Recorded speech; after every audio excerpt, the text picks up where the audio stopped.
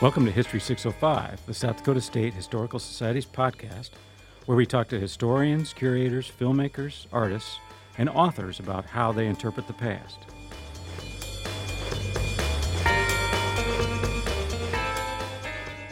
We can meditate and wonder whether our descendants, because I think they'll still be here, what they will think about us. And let us hope that at least they will give us the benefit of the doubt. I'm Dr. Ben Jones, South Dakota State Historian and Director of the State Historical Society. Join me and our guests as we think historical. So it is most appropriate and fitting that in our first year of our second century that this should also be a year of reconciliation between the Indian people and the non-Indian people alike. History 605 is sponsored by the Groover Family Trust and done in partnership with South Dakota Public Broadcasting. Welcome to the show.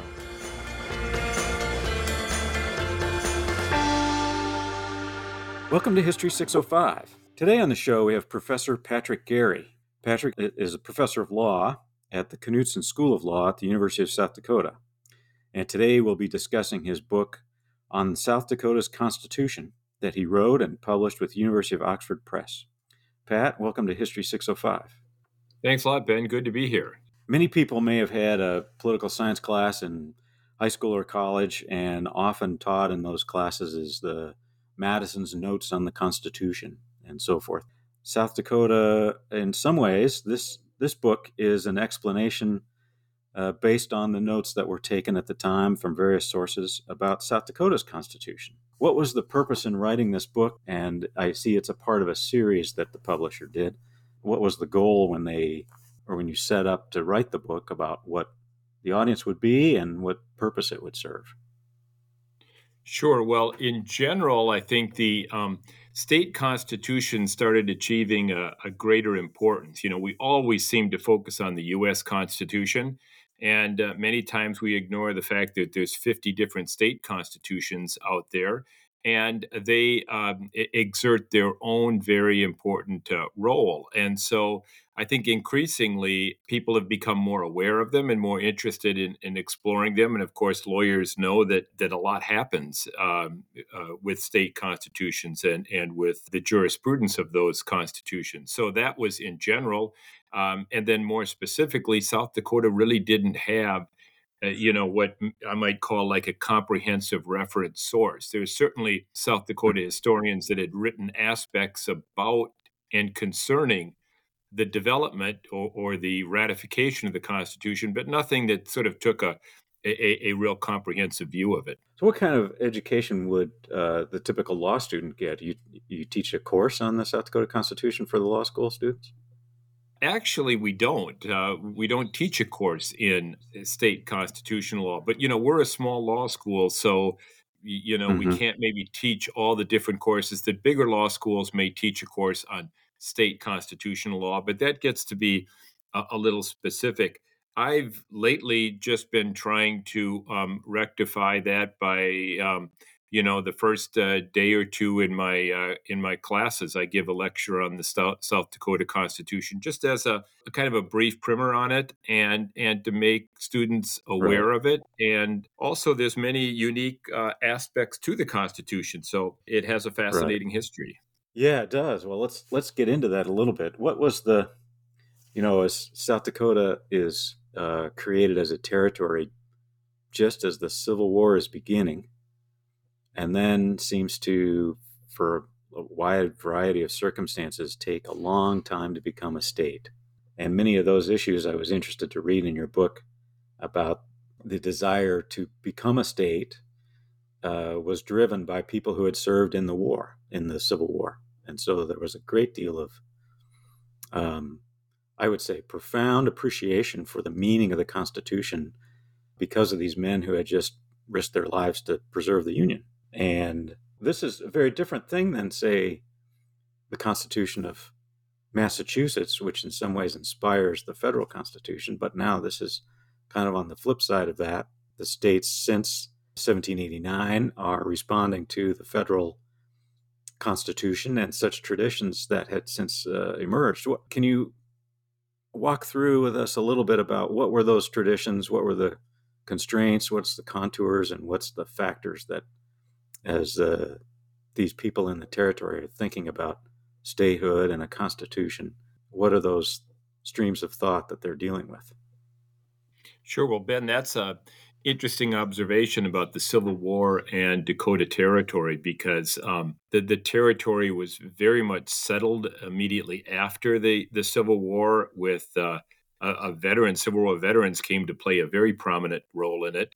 But even backing up there, from the beginning, Dakota, from which South Dakota came, was very much influenced by national politics, and even the territory itself. It did become a territory right after the election of President Lincoln, and that was all mired in the fact that, of course, the sectional conflicts leading up to the Civil War were developing, and southern states were leery about introducing more territories or forming more territories that would not be favorable to their interests on the issue of slavery. So even trying to get to be a territory was difficult in a way because of that national conflict. And when South Dakota became a territory then in 1861, it was a territory for more than 28 years. Now, contrast that with Minnesota. Minnesota was a territory for 9 years. So for 28 years, Dakotans struggled really with trying to get statehood. And mind you, when you think about statehood wasn't necessarily a great deal. I mean, clearly they wanted statehood, and statehood was going to give them many political and democratic benefits. But also, when they were a territory, the federal government picked up the bill for a lot of different things. States would Mhm. then have to pick up the bill. So the people that pushed so hard for statehood, and that push lasted nearly 20 years, knew very well that by Yeah. doing that, they were going to have to assume a lot of costs and burdens that the federal government was otherwise providing. So, in that respect, it's an inspirational story about people wanting self government and wanting to assume their own democratic responsibilities, even though it was going to cost them a great deal. Well, who were the leaders in this push then for statehood, and what were some of the issues? The leadership really came from the town of Yankton. So Yankton was the territorial capital, and that is kind of an interesting story in itself. So Yankton was founded as a river port city, and it had a very favorable steamboat landing. So steamboats could land their bees. So it became really the river port city for all of Dakota Territory and even west into Idaho and Montana. The gold was discovered in Idaho and Montana in the 1860s, and Yankton became the kind of gateway. Now, here's an interesting stat I learned about Yankton. So during the 1870s, there were 7 river cities whose water level was reported to the Eastern investors, investors and banks and that sort of thing that were engaging in investment in different types of trade. Well, Yankton was one of them. So, along with St. Louis, Pittsburgh, and, Oh, Yankton really became a prominent port city kind of to that extent. Well, John Todd was a cousin to Mary Lincoln, the wife of Abraham Lincoln, and he developed a trading company in Yankton, became a leader in Yankton, and probably for that reason, Yankton became the de facto territory even before the first territorial legislature named it, because it was the governor who was the personal physician of Abraham Lincoln, who was named governor of the Dakota Territory, came out and he just went to Yankton to live. That probably very much sort of dictated that. Well, that's a roundabout, but Yankton became, I would say, really the political and intellectual leader of statehood. And the things that they considered, I think, were really twofold. One is they really wanted to become a state. They really wanted to become part of the Union. They were very much inspired by the patriotic fervor in the wake of the Civil War. They wanted to join this union. Union fever what was very high. Strangely enough, they're coming from the Civil War where the South has seceded from the Union, and they were trying just as hard to get into the Union. but on the flip side, I think that there was, so that's the positive angle to statehood. The negative angle to statehood might have been the territorial system itself. So the territorial system was all run by the federal government. The president appointed the governor, the president appointed all the executive officers. There was just one territorial legislature, and that was that wasn't very strong.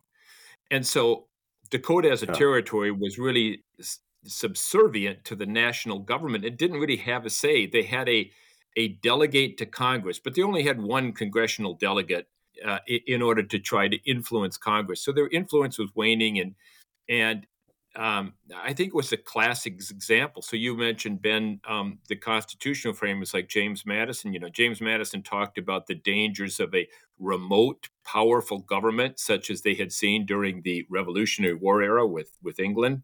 Well, in a way, the federal government was Right. like that. Communications were difficult, and corruption was kind of high because there was little accountability. So just because of the system itself, corruption was high, and we've seen that Dakotans certainly had their share of corrupt governors. What were the rules of becoming statehood? You had to have a certain amount of population. You had to meet certain requirements. And at what point did South Dakota or did Dakota Territory meet that population threshold? Oh, I can't tell you the year exactly, Ben, but it was very early. So they had met the Okay. population. We had the Dakota boom during the 1880s, so a lot of Yeah. population coming into the railroads, pushing into the state, and there was a big population increase right after the Civil War, particularly with Civil War veterans, moving out here to Dakota, which included at this time both North and South Dakota, met the population, Yeah. and South Dakota particularly because it had more population. So it met the requirement, and then of course it took a decade to try to push it through, and that alone is a interesting story just because of all the national politics involved. Right. Well, let's talk about that. This push for statehood is led by William Beadle and some other folks in Yankton. Yankton is kind of the focus of this, and they're talking in, I imagine, saloons and hotel bars and living rooms and so forth in Yankton, discerning some threats to their future. What is it that animates Beadle's drive for statehood? Yeah, Beadle, he's easy to analyze. I think he was a leader from the early territorial days, and he's known, of course, for his leadership in education. Um, what really drove him was the fear that the school lands, so the lands set aside by the federal government for the support of education, for public education, he was afraid that they'd be sold off at minimal prices to land speculators and that it'd be lost, and that important resource would be squandered. He thought the only way to truly Hmm. protect those was through a state constitution. But of course, to have a constitution, you have to have a state. And so he became an important statehood advocate because of his belief in education, his belief that these state lands had to be protected. And in fact, they are then in this constitution protected. They could only be sold for $10 an acre. Wouldn't we love to have that deal now? Yeah. He would be able to protect that and create an endowment that still exists today. Well, to quote Article 8, which I think is in the same form as it was originally. This is the article about education and public lands to support the funding of education. It's got this great flowing sentence: a Republican form of government depending on the morality and intelligence of the people. It shall be the duty of the legislature to provide for a free and public education at no charge, or words to that effect. Is that something that he just kind of pulled out of thin air, or what inspires that language? Do you know? Well, you find that language in at the national level during the debates leading up to the ratification of the U.S. Constitution. John Adams was particularly a strong proponent of this idea that to be a successful and stable democracy, it had to depend upon the sort of the morality and virtue of the public. you had that kind of language in the Northwest Ordinance. That language sort of frequently appeared during the founding era. And so to have it Okay. reappear a century later in the state constitution, the framers of the South Dakota Constitution were very aware of not only other state constitutions because they studied other constitutions to try to get to pick from other state constitutions what they wanted, but they also studied the federal constitution. So that was at that time a very common language to have in sort of our constitutional documents. Who are the 40s or forces or the interests that wanted to maybe derail Beatles' use of the state lands or for public education? I mean, what are the forces that are after the real estate? And I guess what I'm angling for here is it's not only homesteaders, but there's railroads, right? Sure, of course. Although railroads across the country are getting their own land from the federal government. So the Union Pacific Railroad to the south, and then the Northern Pacific to the north in what's now North Dakota. They all received sort of massive U.S. government aid in terms of land in the form of land grants. At one point, the Northern Pacific was the 20 they owned it owned 25% of the land in North Dakota. That's phenomenal. Wow. So, Wow. Ben, we could go in. The story of railroads in South Dakota is its own unique story itself. Yeah. And I think there's a fascinating story Yes, it about the is. very first railroad in South Dakota, the Dakota Southern, going from Sioux City to Yankton. That's a fascinating story. And actually, it's tied in with the statehood movement. But to answer your more specific question, there was clearly there had to be opposition to it, Ben. But I don't get I didn't see a Mm-hmm. lot in the historical documents about opposition per se to the school lands.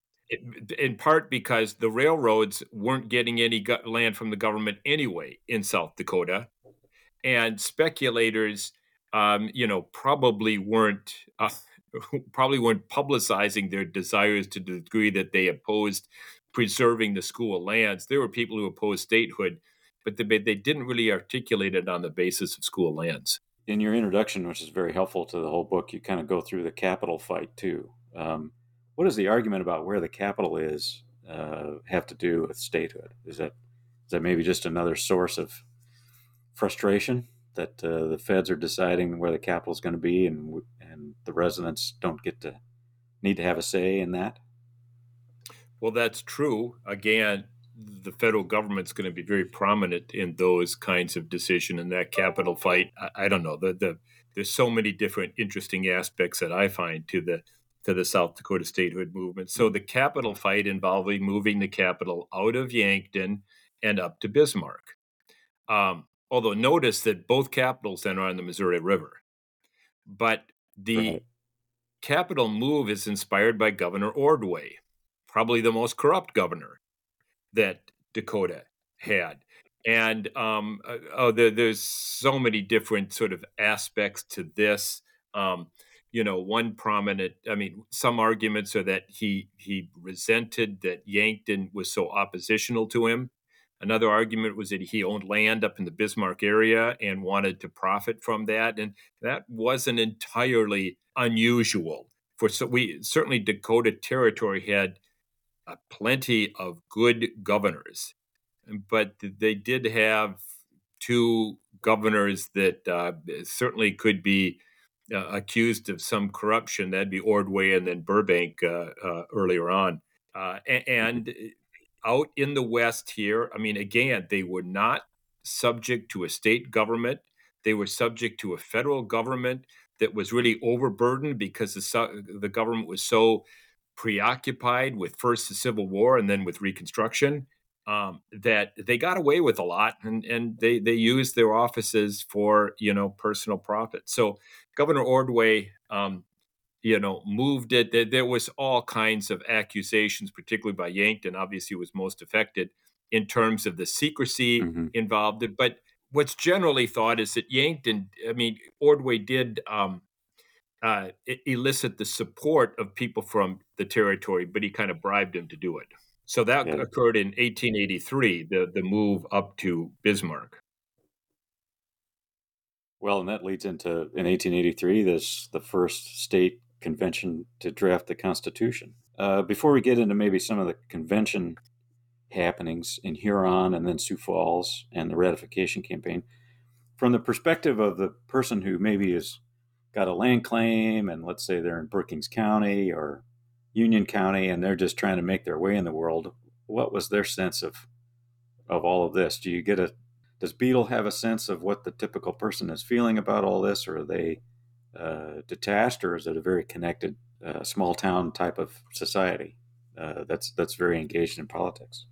Let me answer that in two ways. First of all, it appears that Okay. the general average person in what I'll call South Dakota was very much in Yeah. favor of statehood, despite the fact that, again, it was going to impose a financial burden. And South Dakota seems much more interested in statehood than North Dakota did, or the territory, which we Okay. call the northern part of the territory that became North Dakota.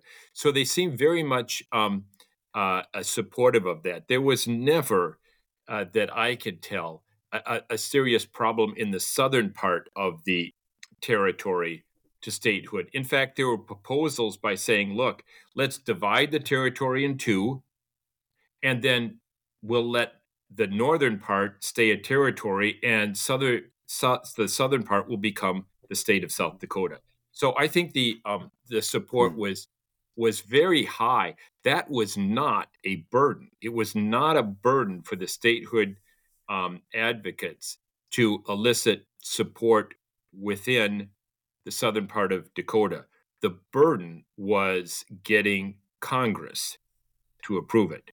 From Congress's perspective, whether it be one South Dakota and a Dakota territory remaining, or two states coming in, what was the concern in the mid 1880s about two new states? Well, the concern here, it was that there were really two events that held up South Dakota statehood. The first one had to do with this railroad I just mentioned, the Yankton Railroad. And I won't get into that unless you want it because it's a little longer story. But what happened there is that the Republican senator from Maine refused to support South Dakota statehood because Yankton wasn't paying off its railroad bonds, and his constituents held a large share of those bonds. Now, that's important because Okay. when he was Yeah. opposing it, the Republicans controlled Congress. When this issue was resolved, then in 1883, approximately, by that time, the Democrats had won control of the House of Representatives. The Democrats Okay. then did not want to grant, and remember, Grover Cleveland, then the Democrat, was elected president in 1884. The Democrats did not want statehood for North and South Dakota because this would bring in two states that would be clearly Republican. And, obviously the political concerns there is we don't want to bring in two new Yeah. Republican states. And so that really drove then. I mean, there was just no matter what South Dakota did, it was not going to succeed at the federal level until Benjamin Harrison won the presidency in November of 1888, and the Republicans took control of Congress. Well, that's interesting. And I guess I refer listeners to the earlier podcast a few months ago where we did on the Wintermute and the shooting of McCook and so forth and all that railroad politics in Yankton and the bonds. We've had an earlier episode on that. So if you want to know all about that, you can go back to that episode where we talked about that. It's a fascinating story. So when they have the convention then in Huron and so forth, do people show up with drafts ready to go in 1883, or what's the tone and tenor of the process? Yeah, there wasn't a pre-drafted constitution. It really, once it started off, it was really there were pre-convention meetings that to sort of organize things. So at the convention, the document was actually drafted. So it was in 1883. Constitution draft that was produced out of that.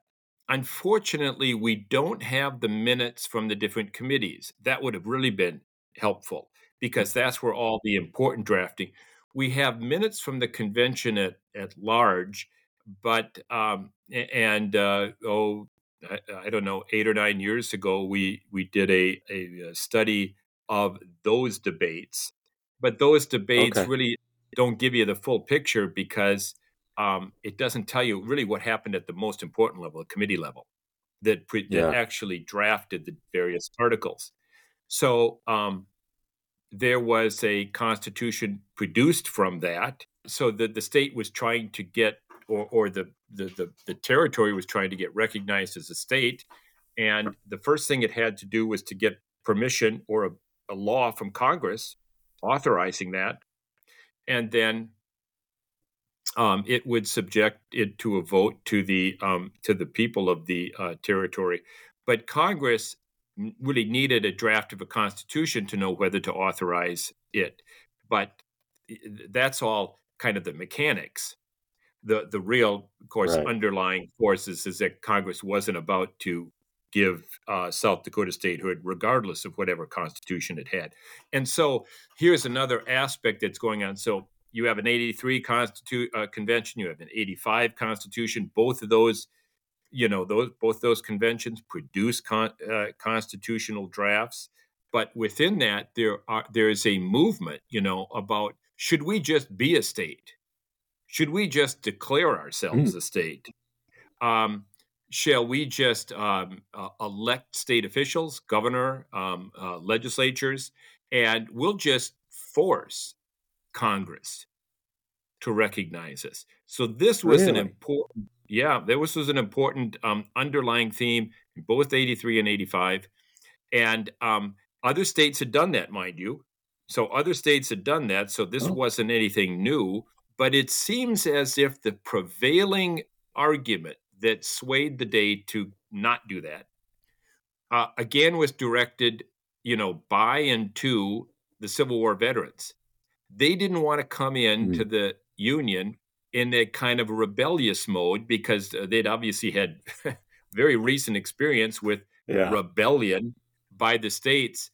And that Yeah. argument seemed to win the day is that we're not going to come in as rebels. We're going to come in, according to the will of Congress, even if it's going to make us wait. Yeah. Through the constitutionally prescribed way. Right. Yes, Yeah. yes. Well, let's talk about that a little bit. It strikes me, we often use the term democracy or republic, and we can get very sloppy in what those words mean. And in fact, there's a bit of a debate about the difference between a democracy and a republic. What would William Beadle or some of the other drafters of the Constitution, they seem to use the word, well, maybe they don't, but my reading of it, they seem to use the word republic more than they might use the term democracy. What purpose does that term serve, and then what purpose would having a republic, small r republican form of government, serve in managing a strong and vital society?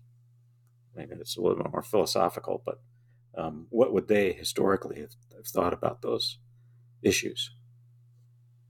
Yeah, I think you're right. People like Beadle, they were more precise and careful in their language. They did refer to it as a Republican form of government, which is exactly the kind of government that occurs at the federal level, and which is the kind of government that the Constitution requires of states.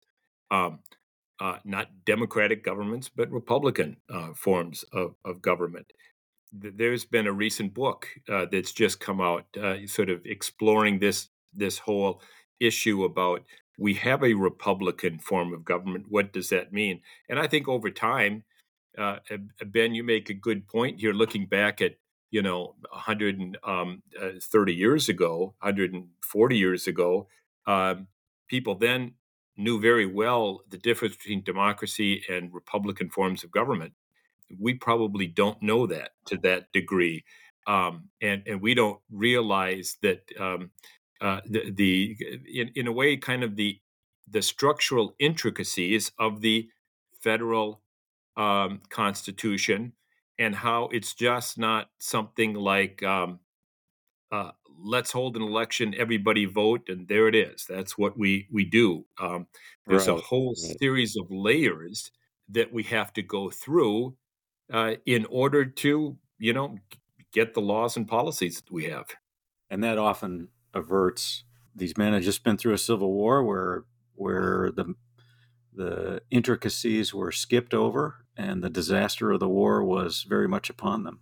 So I think they probably had a very profound respect for a Republican form of government versus a democratic form of government. Again, small d and small r, about the restraint of power being concentrated in too much. Even though it might be a vote of the people, it might be something that they sought to restrain. Strikes me anyway that was the case. But 1889 rolls around, and as you mentioned, President Benjamin Harrison is elected, and he seems to jump on the statehood bandwagon. He had been a proponent for it while a senator, that Dakota come in as a state, and South Dakota, North Dakota.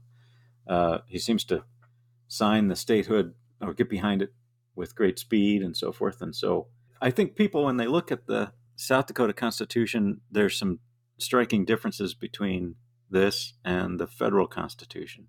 One of it is the level of detail about things like taxation and revenue and responsibility of certain branches of government and so forth that's far more explicit in the Constitution than it is in the federal Constitution. Is there something that comes to mind about the specificity of the South Dakota Constitution that you'd like to point out? I think maybe I'd make a comment before that, Ben, to kind of piggyback on yours. And you're right. I mean, that's a very accurate description of the South Dakota Constitution, the length and the specificity. So Mm-hmm. that reflects, I think, the nature of state constitutions versus federal constitutions. So this is an important thing to realize. The federal Constitution is an empowering document. So the federal government has no power except that which the Constitution gives it. So therefore, it's a document that gives power and sort of empowers or delegates the federal government from that sense. The states, on the other hand, are different. They do have plenary power. They do have all the power. So states have power to begin with. Therefore, state constitutions are oftentimes called restrictive documents. What they do is they restrict power, because the states, if there's no essentially, if you have nothing in your constitution, maybe other than just a kind of a basic kind of one-page, kind of organizational type of setup, the states have all the power. So state constitutions end up, first of all, they serve to restrict the power of the states. And then in doing so, you oftentimes that they get very policy oriented. Like, for instance, you mentioned education before. There is no education clause in the federal government, in the federal constitution, excuse me.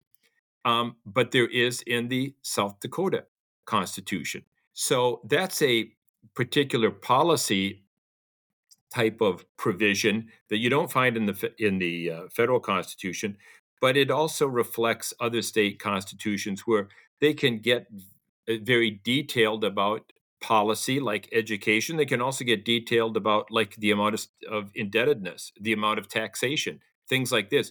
You don't see the federal Constitution ever doing something like that. That just simply, the federal document is like a blueprint for government, whereas the South Dakota State Constitution actually can be kind of like a substantive policy type of document that actually expresses a particular position on particular policies. It'd be correct or proper, I think, to say everyone was very concerned about balancing the budget. If they're going to be paying their way now as a state, what's the appropriate level of taxation versus revenue that the state needs and the services that the states provide, and that clearly in the Constitution is a requirement for the governor to propose a balanced budget to the legislature, who then must pass a budget that is balanced. Is that correct? Yes, and again, I think it's important to think about the history of the Constitution, the state Constitution. You're right about the Constitution seems very concerned about taxation. Also, seems very concerned about corruption. I mean, provisions in that prohibit legislators, for instance, from also serving in executive functions, or the prohibition of special interest laws. Um, when you see those in the state constitution, you're not surprised if you remember the territorial history and the fact that there was within the territorial system so much corruption. Not necessarily, I think, because individuals were so corrupt, although some were, but corrupt because the territorial system was not like the constitutional system. James Madison knew very well you had to have, first of all, a lot of checks and balances with power, but also that you had to have accountability, and there had to be kind of a closeness um, of the people being governed with the governors. Well, in the territorial system, there wasn't that closeness. It was really being, administered through Washington, D.C. There was no accountability because presidents would appoint these different officials, but the presidents weren't really attached. I mean, President Grant, for instance, really wasn't, with all that he had to deal with, he really wasn't Mm-hmm. that connected with what was going on in the territory of Dakota, at the other end of the country. And so I think when you see these different constitutional provisions and remember the territorial experience and history, you're not surprised that there are all of these protections or concerns with the possibly corrupt or abusive exercise of government power. Well, we see this in the news today. The state legislature is asked for a review of the constitutional meaning of a member of the legislature accepting a state contract. They're trying to figure out where the line is, and that's been an interesting discussion to follow in the media, given the authors of the Constitution and why they put it there in the first place, and how that's being debated now. Well, a member of the Senate last year had to resign because she was deemed to have done something that crossed the line. So that echoes still all the way up to 2022 and 2023. Yeah, that's a good point. That's a good, observation of how, the concerns of the 1870s and 1880s are still resonating now, 140 or 50 years later. There's also, I was surprised to see, but then again, as a kind of an echo of the times of the 1880s, there's a Bill of Rights in the South Dakota Constitution. Any key differences between the federal Constitution or Federal Bill of Rights of the 1791 ratification and so forth, and South Dakota's Bill of Rights that have been adjudicated to or are remarkable in any way? Yeah, in general, the state Supreme Court has followed the U.S. Supreme Court on those basic rights that appear in both the state Bill of Rights and the federal Bill of Rights. One Okay. issue that is a little different in the state constitution involves funding of religious institutions.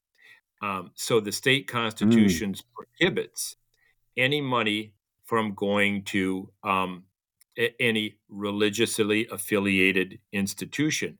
Now, the interesting aspect of this is what was called a state Blaine amendment after Senator Blaine. Senator Blaine tried to get this provision enacted into the federal constitution, a restriction against any funding going to religious schools.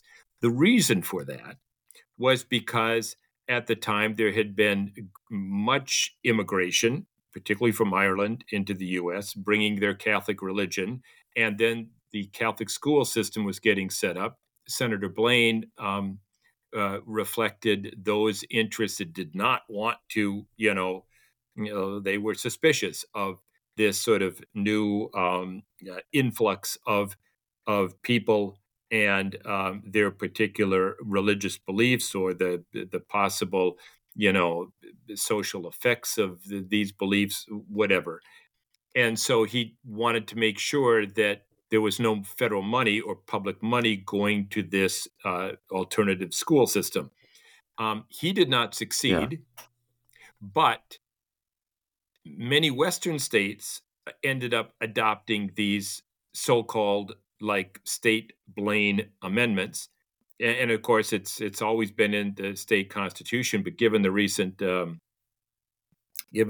decisions by the Supreme Court, one has to wonder whether that is a constitutional provision within the dictates of the U.S. Constitution. Right. There's been a couple, well, in the last decade, I think Missouri, Montana, Maine, ironically, have had lawsuits go to the Supreme Court about education funding and that those have been discriminatory on the basis of religion, which is Right. a First Amendment violation and maybe a 14th Amendment violation, depending on the court, on the case. So I would be remiss if we didn't talk about the 1972 and the constitutional revisions and so forth. Certainly the 60s and 70s are a time of great change in this country, civil rights. We think of that going on, and a lot of environmental concerns. The EPA has started in the Nixon administration, and LBJ's Great Society is started in the late 60s and into the 70s. So it strikes me that maybe there's a link between these constitutional changes that come about in 1972 and the Knipe administration. Is there a link between the kind of the growth of the federal government and the state government attempting to keep up, or what's the inspiration for these modernizations and changes in 72? It would be hard for me to say that there was no link, because the changes in the country, the changes during the 1960s were just so profound that it would be difficult to say that there wasn't a link. But I think if I was just going to be more specific, I really think that the 72 amendments, which were profound. I mean, it was really, a kind of a study and review of the state constitution and, how it could be updated, how it could be improved, trying to look at it in the light of it'd be in the light of about 80 some years of about 85, 86 years of experience. I think it was prompted a lot by this sense of good government, this sense of civic reform, this sense of how can we make government more responsive, at the same time more accountable. And I think that was very prominent in South Dakota. So I would say that while the national movements clearly had to have had an impact in one way or the other, I think the more immediate and more powerful force was this sense in South Dakota of good government.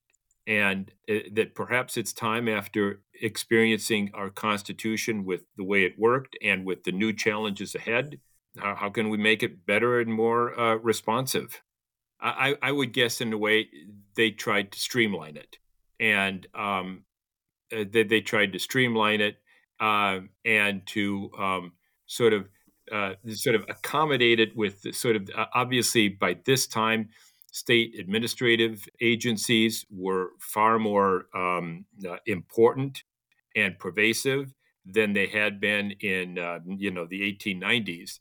And so these changes then were really sort of tried to meant to streamline state government and to make state government more sort of accountable and responsive to the people and the issues that were Yeah. occurring at the time.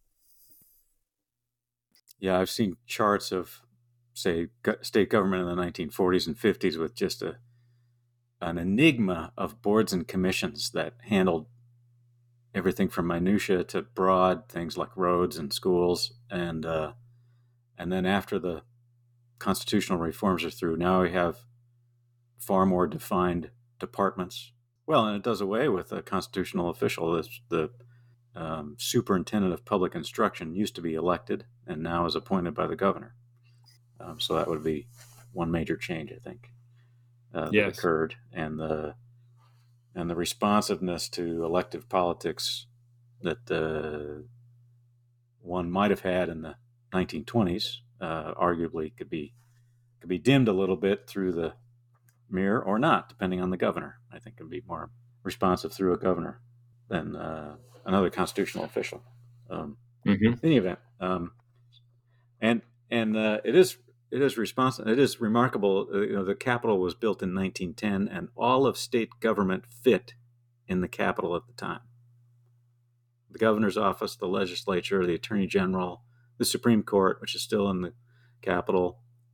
The three branches of government are still in the Capitol, but of course the attorney general now is outside the Capitol, and all the departments and agencies, the Department of Transportation, DSS, Education, and so forth, are spread around town, and it's become quite a sprawl compared to everybody being in that same building as it was in 1910, 11, 12. So yeah, Ben, in a way, just a kind of an architectural glance like that could tell you a lot about how our governing processes has changed. You're right. That's a good point. You look at one building and you say that was the center of everything.